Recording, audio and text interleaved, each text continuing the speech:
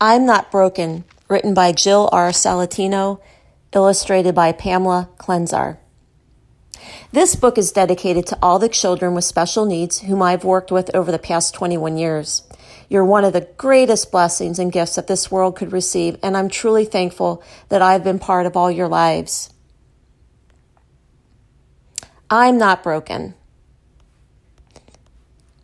I was born into the world just like you. I was born with a mouth to cry, hands to feel, legs that move, and ears to hear. I was born with eyes that could not see, but I still have a heart to love others and be loved. I'm not broken. I was born into the world just like you.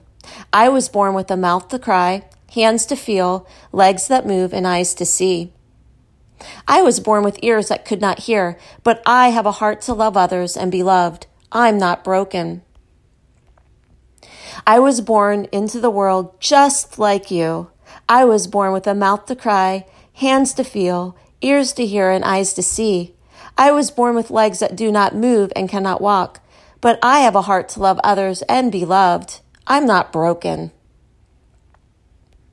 I was born into the world just like you. I was born with a mouth to cry, hands to feel, legs to move, ears to hear, and eyes to see. I was born into the world that I could not understand the way others do because of my unique senses and emotions.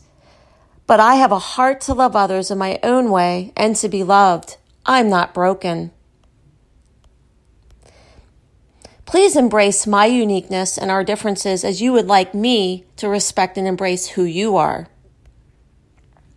Please don't look at me as if I'm different and abnormal, but love me the way you are loved by others. Treat me like I am just like everyone else you meet. Don't focus on the things I don't have, but cherish the things that I do have and can do when we are together. Please don't look at me like I'm broken because I have a label attached to my name. The label is not my name, but something that was given to me so that others could understand who I am. Please listen to me and I will tell you who I am with my own words or expressions. I believe that if we can learn to understand each other, we can help others to understand that we really aren't that different after all. We are just who we are, and we love and want to be loved.